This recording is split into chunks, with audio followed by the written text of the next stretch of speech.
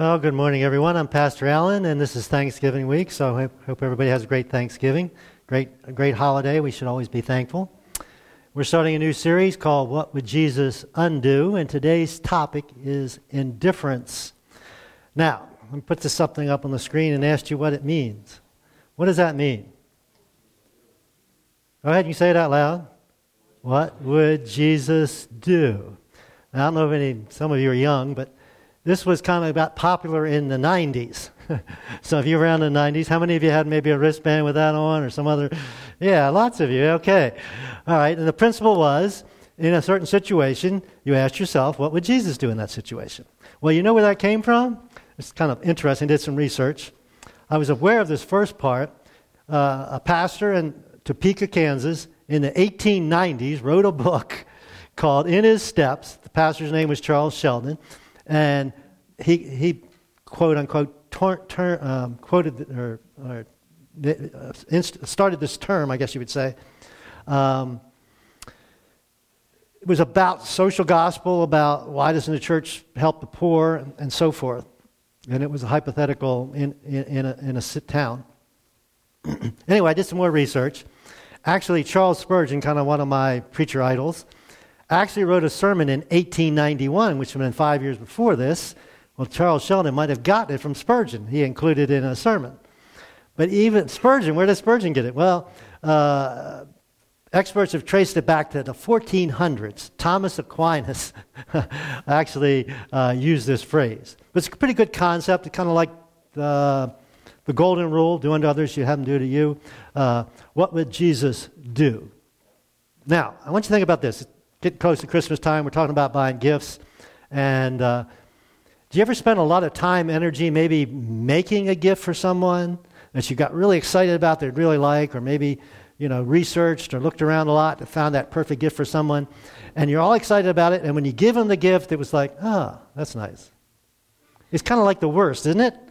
When you're excited about a gift and the person you give it to isn't excited. My wife deals with this all the time. Where is she? With me. I'm just not gifts don't do much for me, and so she has the time buying me gifts. She buys me gifts, and I don't get as excited as I should. I'm sorry, dear. But it's not part of my love language, if you folks understand that term. Anyway, if you're a Jesus follower, if you're not, we're delighted that you're here, and we hope that you are better when you leave here than when you came, from what you've heard. But if you're a Jesus follower, we need to realize that God himself sent his only son to earth. He left heaven. We can't comprehend what it must have been like to leave heaven. I got to believe that Jesus really couldn't remember it when he was here on earth because it would drive him crazy. But anyway, he came to earth not just as a person, but as a helpless baby, grew up in a family, did a kind of a carpenter job probably till he was like 30 years old, started a ministry. He preached and taught and healed and performed miracles. People turned on him. Eventually they tortured him, executed him on a cross, and he dies. And then 3 days later raises from the grave, conquers death, offers forgiveness to you and I. And those of us who are Jesus followers receive that gift of salvation. We are forgiven. We have a relationship with God. We are empowered by the Holy Spirit, and we have eternity in heaven waiting for us. Now, how do you think God feels about it when we get that gift and go, that was nice? So that's kind of where we're going this morning. And one of the things that Jesus would undo is indifference. Now, there's this term, I don't use this term, but some of you use this term. You familiar with this term? Meh.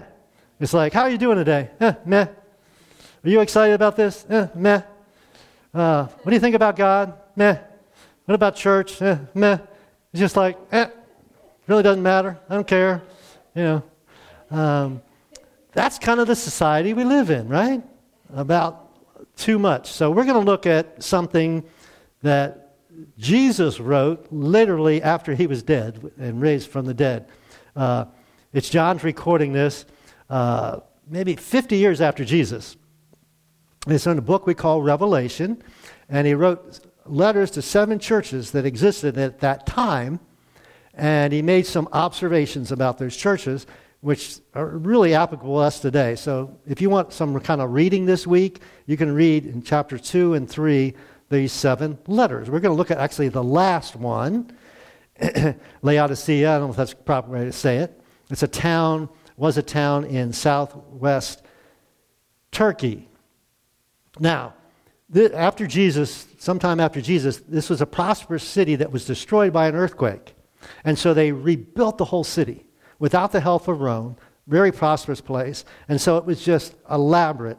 Even the ruins today are even elaborate. If you want more pictures, talk to Jeff back there. He's actually been there. He's showing pictures between the services. I'll show you one picture here. Just elaborate. There's theaters, there's amphitheaters, there's public baths. They had elaborate shopping. You can sense from just this one picture how affluent that culture was 2,000 years ago, and this stuff is still existing.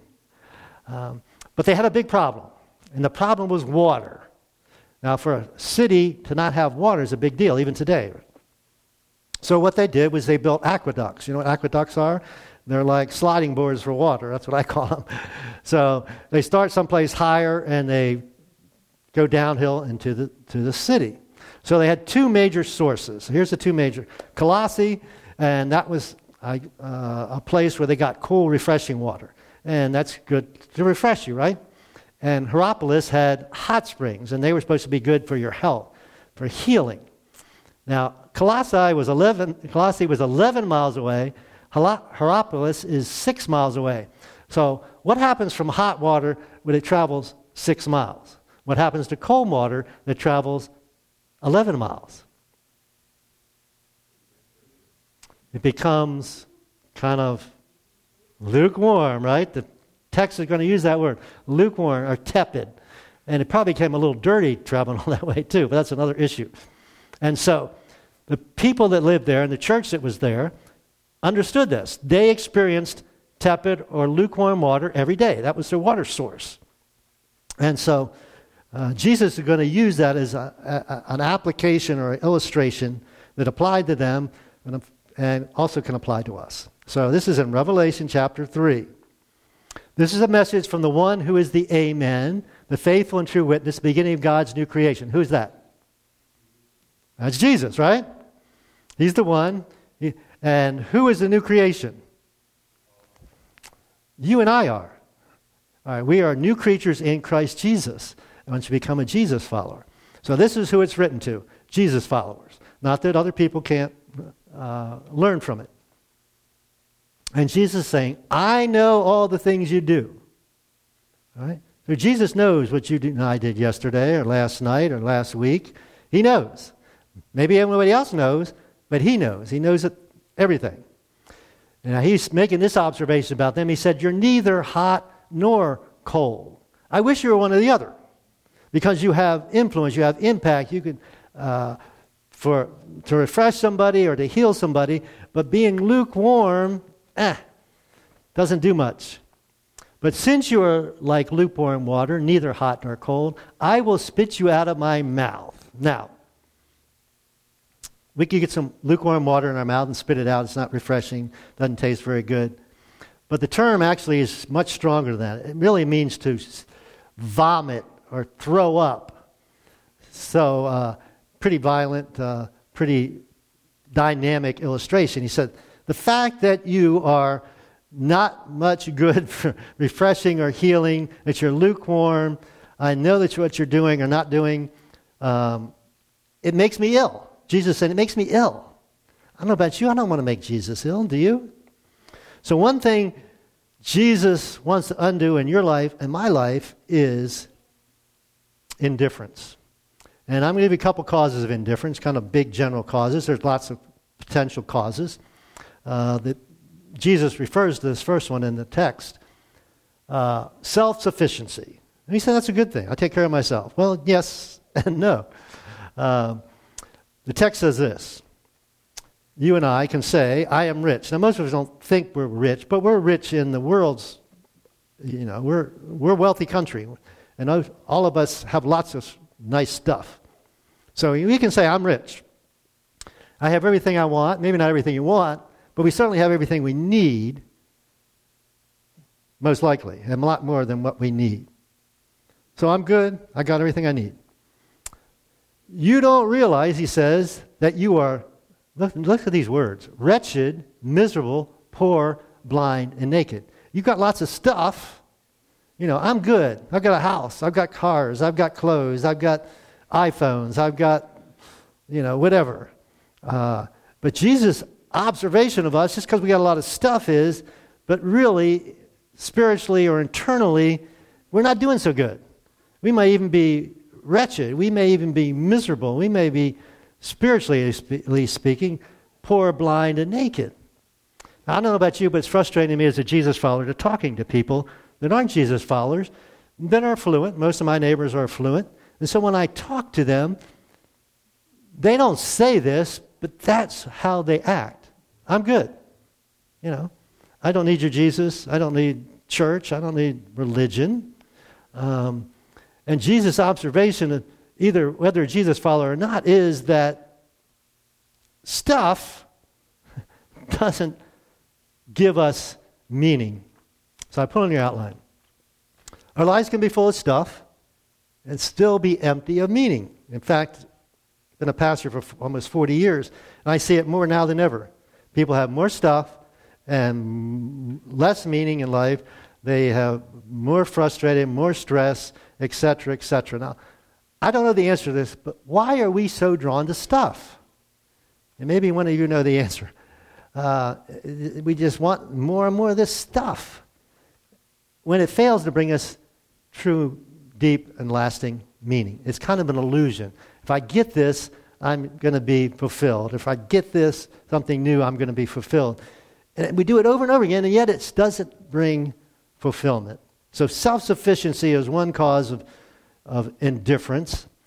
Another one is distractions, and this is huge in our culture, isn't it?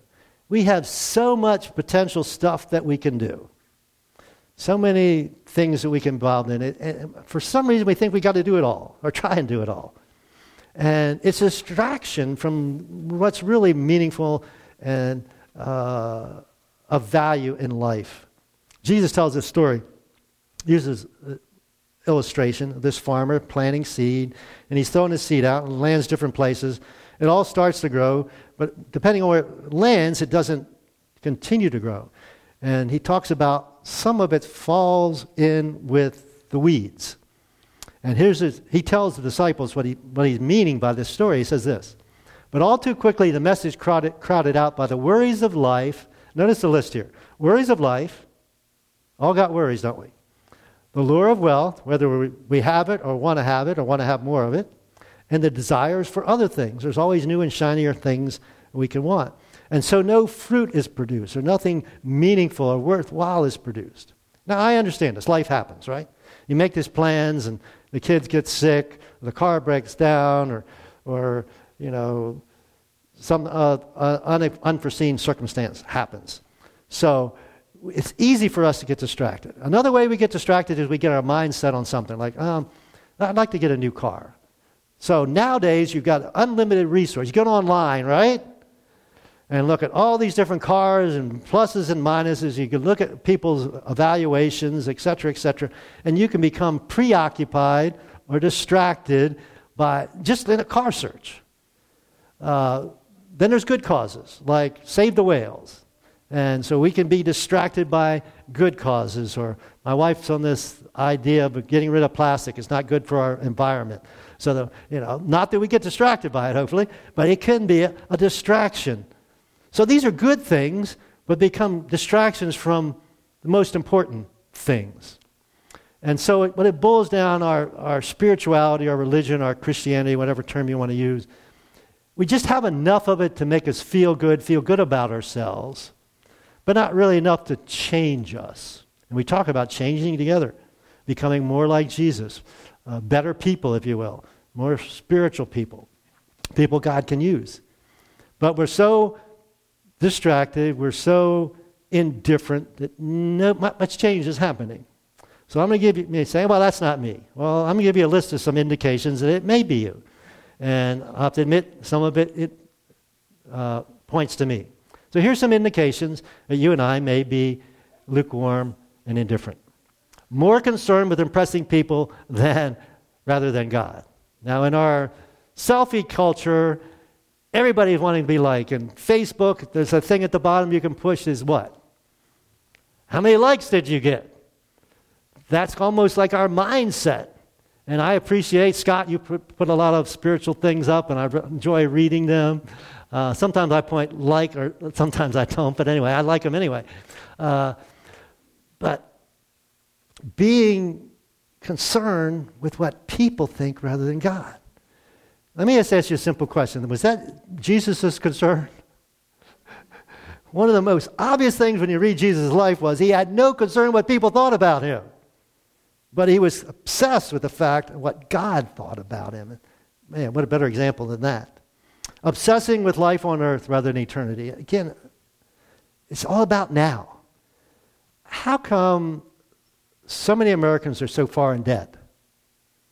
And the simple answer is they want it now, rather than wait for it, right? Simple answer.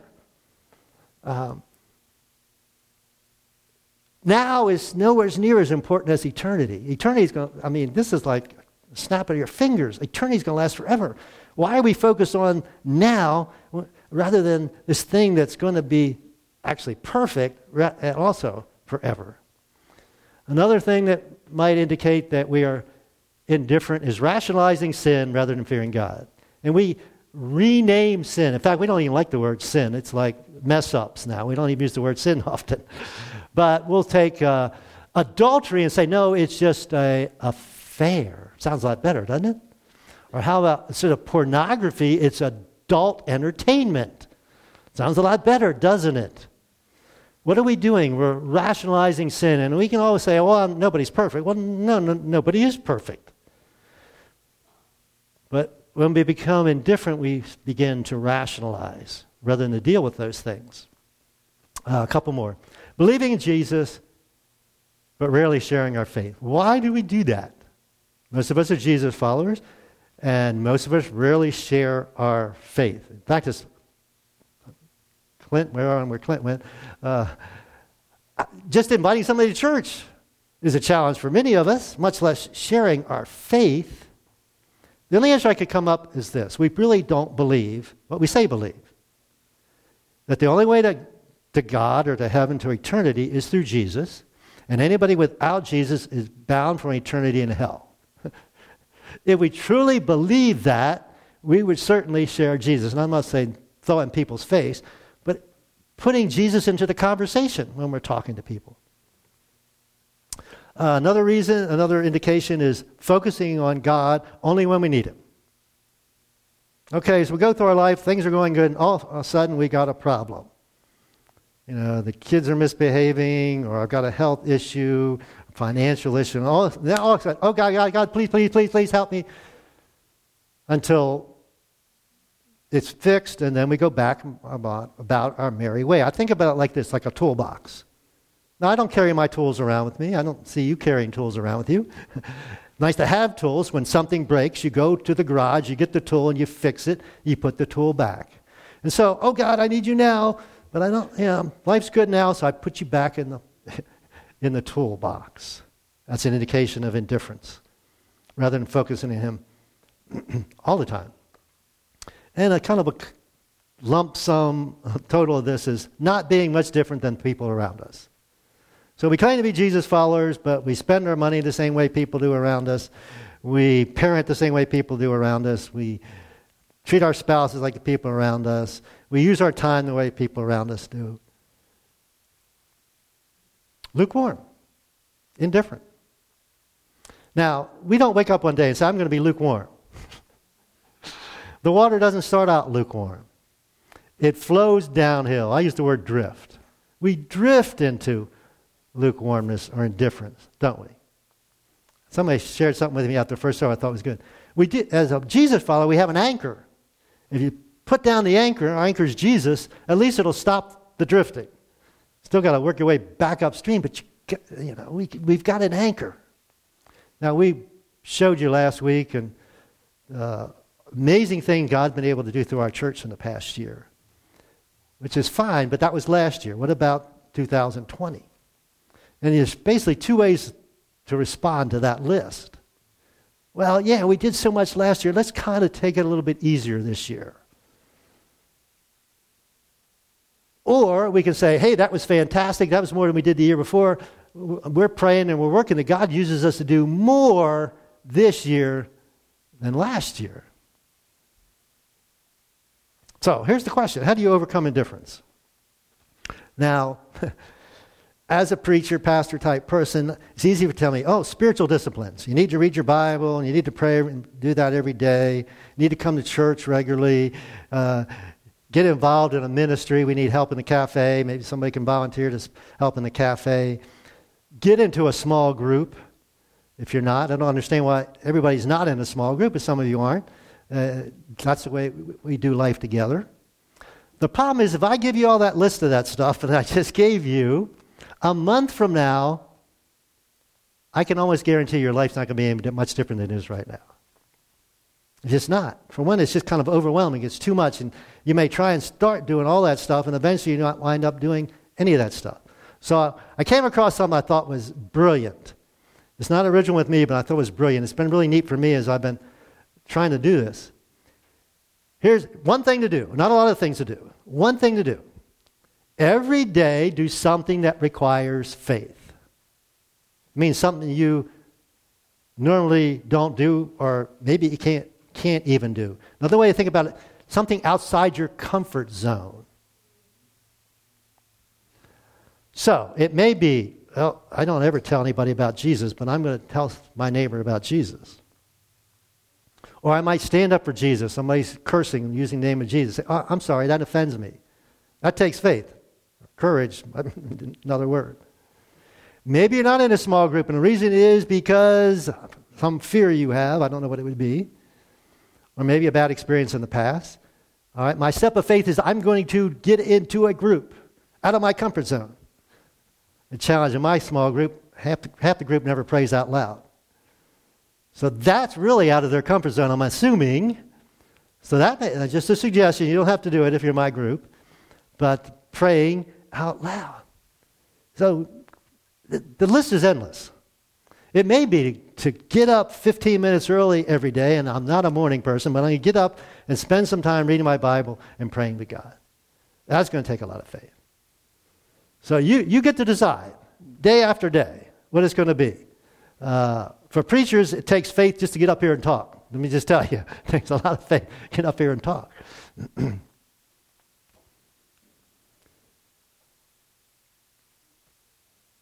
Maybe I'm not going to be so obsessed with what people think about me. Say, okay, today, that's not by faith, I'm just going to do what God wants me to do, what I think people want me to do.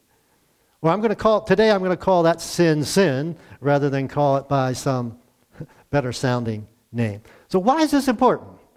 Well, verse out of Hebrews tells us this. Impossible to please God without faith. If you're a Jesus follower, hopefully you want to please God. Well, you and I can preach without faith. You can come to church without faith. You can read your Bible without faith. You can pray without faith. So the key is the faith component to what we do. And that pleases God. So let's get back to the Revelation. So I advise you to buy gold from me, gold that won't be purified by fire. They had a lot of gold. They were wealthy. He's saying this gold, and I think one interpretation of this gold is faith. Get faith from me. You're rich. You buy white garments. You will not be shamed by your nakedness. They had a garment industry in that time. I think he's talking about being in a relationship with me. Ointment for your eyes, you'll be able to see. They evidently had a special ointment there. It was pretty famous. And then he addresses something else that's interesting. I correct and discipline everyone I love. To be diligent and turn from there's our word, right? Indifference. Message paraphrase is pretty interesting, the way it states this. The people I love, I call to account. I prod, I correct, and guide so that they'll live at their best. Up on your feet, at their best, not indifferent. About face, run after God. Now, I don't know about you parents, but do you discipline your neighbor's kids? Now, we should love everybody. We don't love our neighbors' kids like we love our kids, but we love our kids, so we discipline our kids. Now, it's important what words you use here. And I always like to distinguish between these two words, punishment and discipline. Punishment is what our legal system does. It looks backwards. You committed this crime in the past, so you're going to prison for 5 years. If you get rehabilitated, hopefully so, but that's not our initial goal. It's punishment. Now, if you're a Jesus follower, don't ever use the word God. At times you may feel that God punishes you, but God never punishes his children. Why is that? Because he already punished Jesus on the cross. For all my deserved punishment and yours. The wages of sin is death. Jesus died for us. Discipline's different. Discipline looks forward. Discipline looks the way you can make progress. You can mature. So parents, when you discipline your kids, the purpose of that discipline is to make them better. And we did this class once called, interesting you're here this morning, Parenting by Grace. And so our kids would do something, and this would be the normal punishment. Instead of that, we're saying, we're going to give you grace. We're not going to punish you for this. And there's somebody here this morning that tells a story about how much more impact that had on her life than the punishment or discipline that you would give. So it makes sense. What had the biggest impact on you and I as a Christian? The grace of God, right? He didn't treat us like we deserve. He loved us unconditionally and invited us into a relationship. Now, just a word of caution here. It's much better to hurt with a purpose than to exist without one. Being indifferent doesn't really hurt. It's when you care that it actually hurts. It's easier not to care. But it's not easier to exist without a purpose. So what would Jesus undo? He would undo indifference. And he gives this beautiful illustration. He says, look, I stand at the door and knock. If you hear the voice and open the door, come in, I will share a meal together as friends. Now, who is it's written to a church. And here's a famous painting about that, which is fascinating because the painter didn't put a doorknob on the door.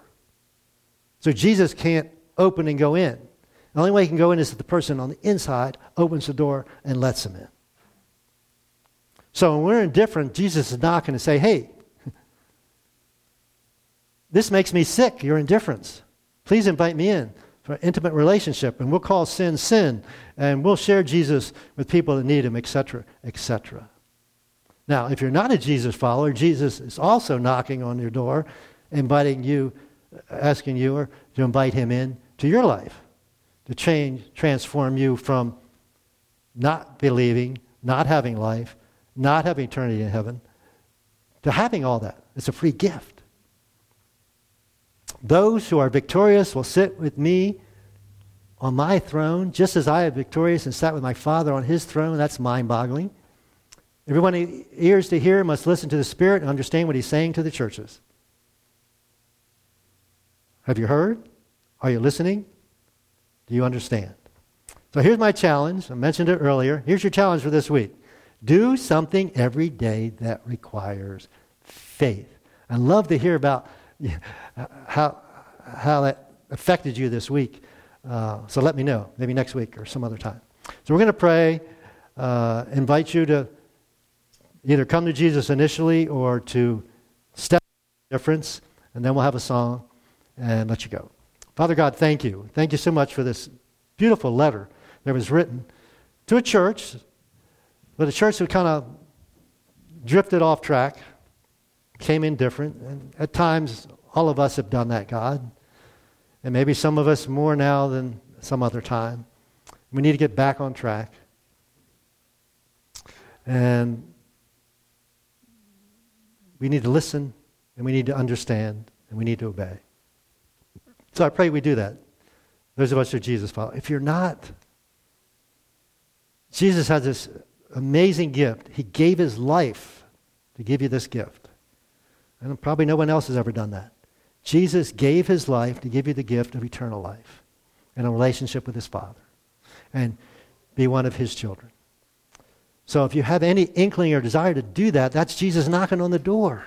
The only thing that's left is for you to open, for you to say, yes, Jesus, invite him in. I pray that's your prayer this morning. And we thank you, Jesus. In your name we pray. Amen.